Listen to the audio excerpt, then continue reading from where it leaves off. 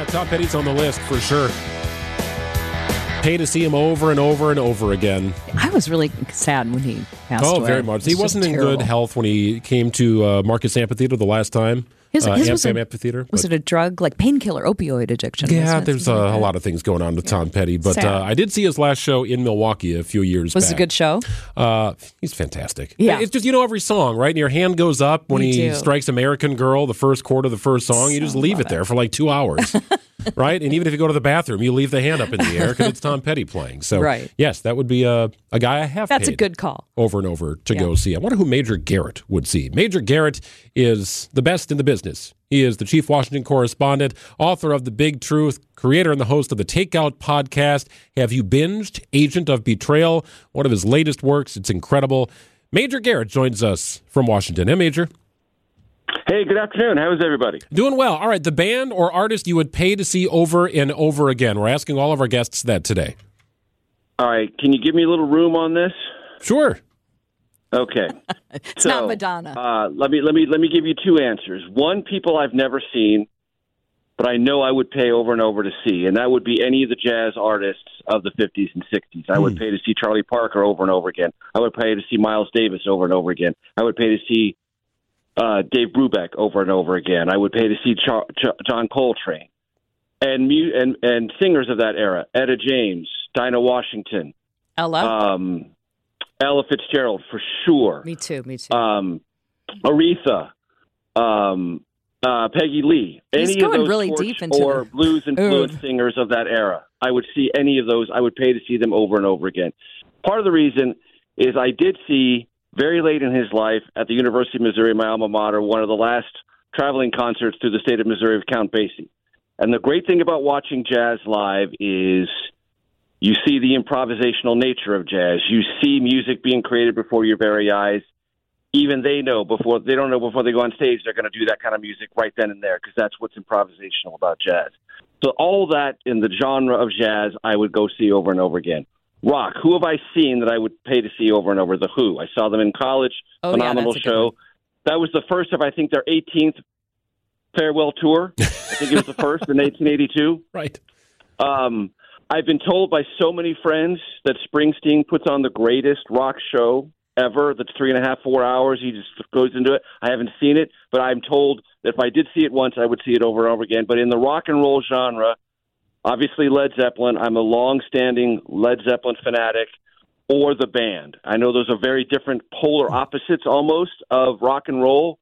One big blasting sound, Led Zeppelin. One very folk-rooted Americana, the band. But those people I would see over and over again. We have drained your bank account in 2.5 minutes, Major. We've done a good job. Sorry. Way to deliver on the names, though. That's right. That's a lot of great options there, man. I love that. Hey, shifting gears here, a debate season rolls on. The stage will have one fewer member than it has in weeks past, with Tim Scott dropping out. So we know the four who will be on stage here. My question is, what is to be gained with debate number 4 in Alabama? Not much, I'm afraid. Look, we'll be covering it at CBS News on our streaming platform. I will house an hour-long America Decides tomorrow. Then we'll have a post-debate show from 10 to 10:30. So I'm deeply invested and involved in the coverage of this. But we have to be honest with ourselves. There is limited value without Trump on the stage.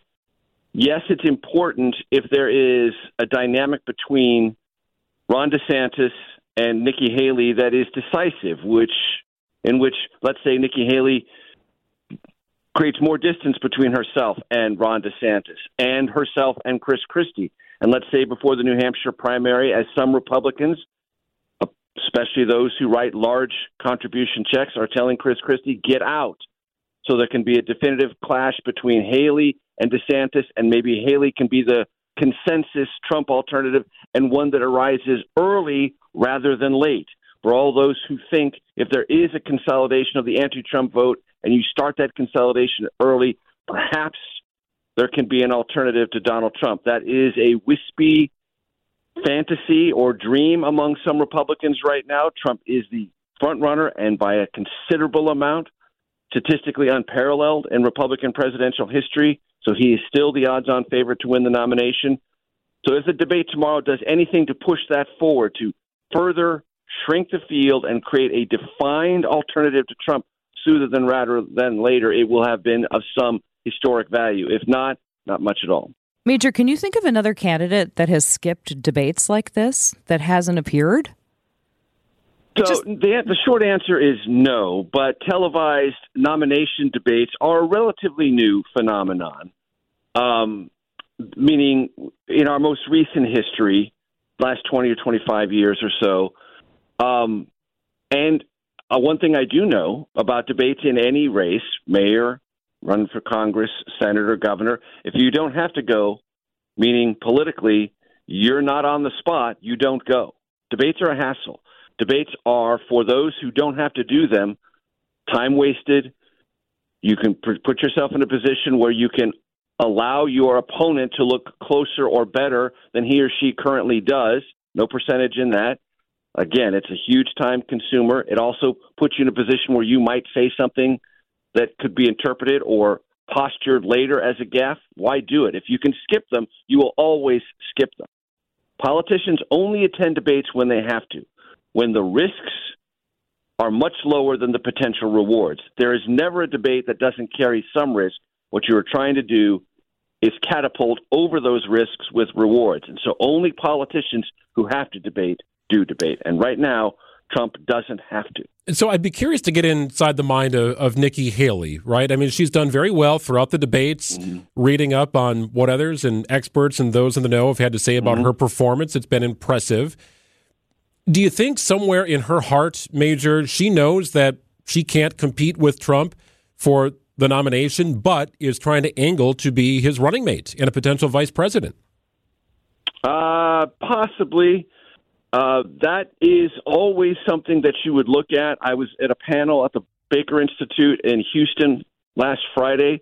Mark McKinnon, who was a close advisor to George W. Bush and has been advisors to Democrats and Republicans, said it would be a natural no-brainer for Trump to put Nikki Haley on the ticket. I said, what about calling her bird brain?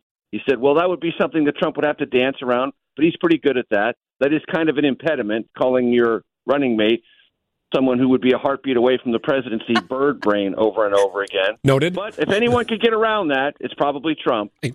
Whether Haley would accept it or not, I don't know. I don't know what in her mind. What I do know is this, and this is the important thing about Nikki Haley. It's not an endorsement. I'm not saying she's going to do anything more than she's done already. But what she has done already is the first threshold for anyone in a crowded presidential primary. What is that threshold? To be in position in case the winds change so you can take advantage of that potential wind change. She is best positioned to harness whatever momentum may come in the anti-Trump Republican Party. Ron DeSantis cannot say that. Chris Christie can't say that. Tim Scott, he's already out. He can't say that. No one else can say that. She is best positioned. And that's the first thing you must do. Position yourself and be ready. She is. Whether that comes or not, I don't know. But she's best positioned. We are always smarter after talking with Major Garrett, Chief Washington Correspondent. Check out his latest work, The Agent of Betrayal. I have not binged it. I've just kind of gone episode by episode here, but it's been very enjoyable. Major Garrett, incredibly talented. Appreciate your time today, Major. We'll check it again next week. Look forward to it. See you.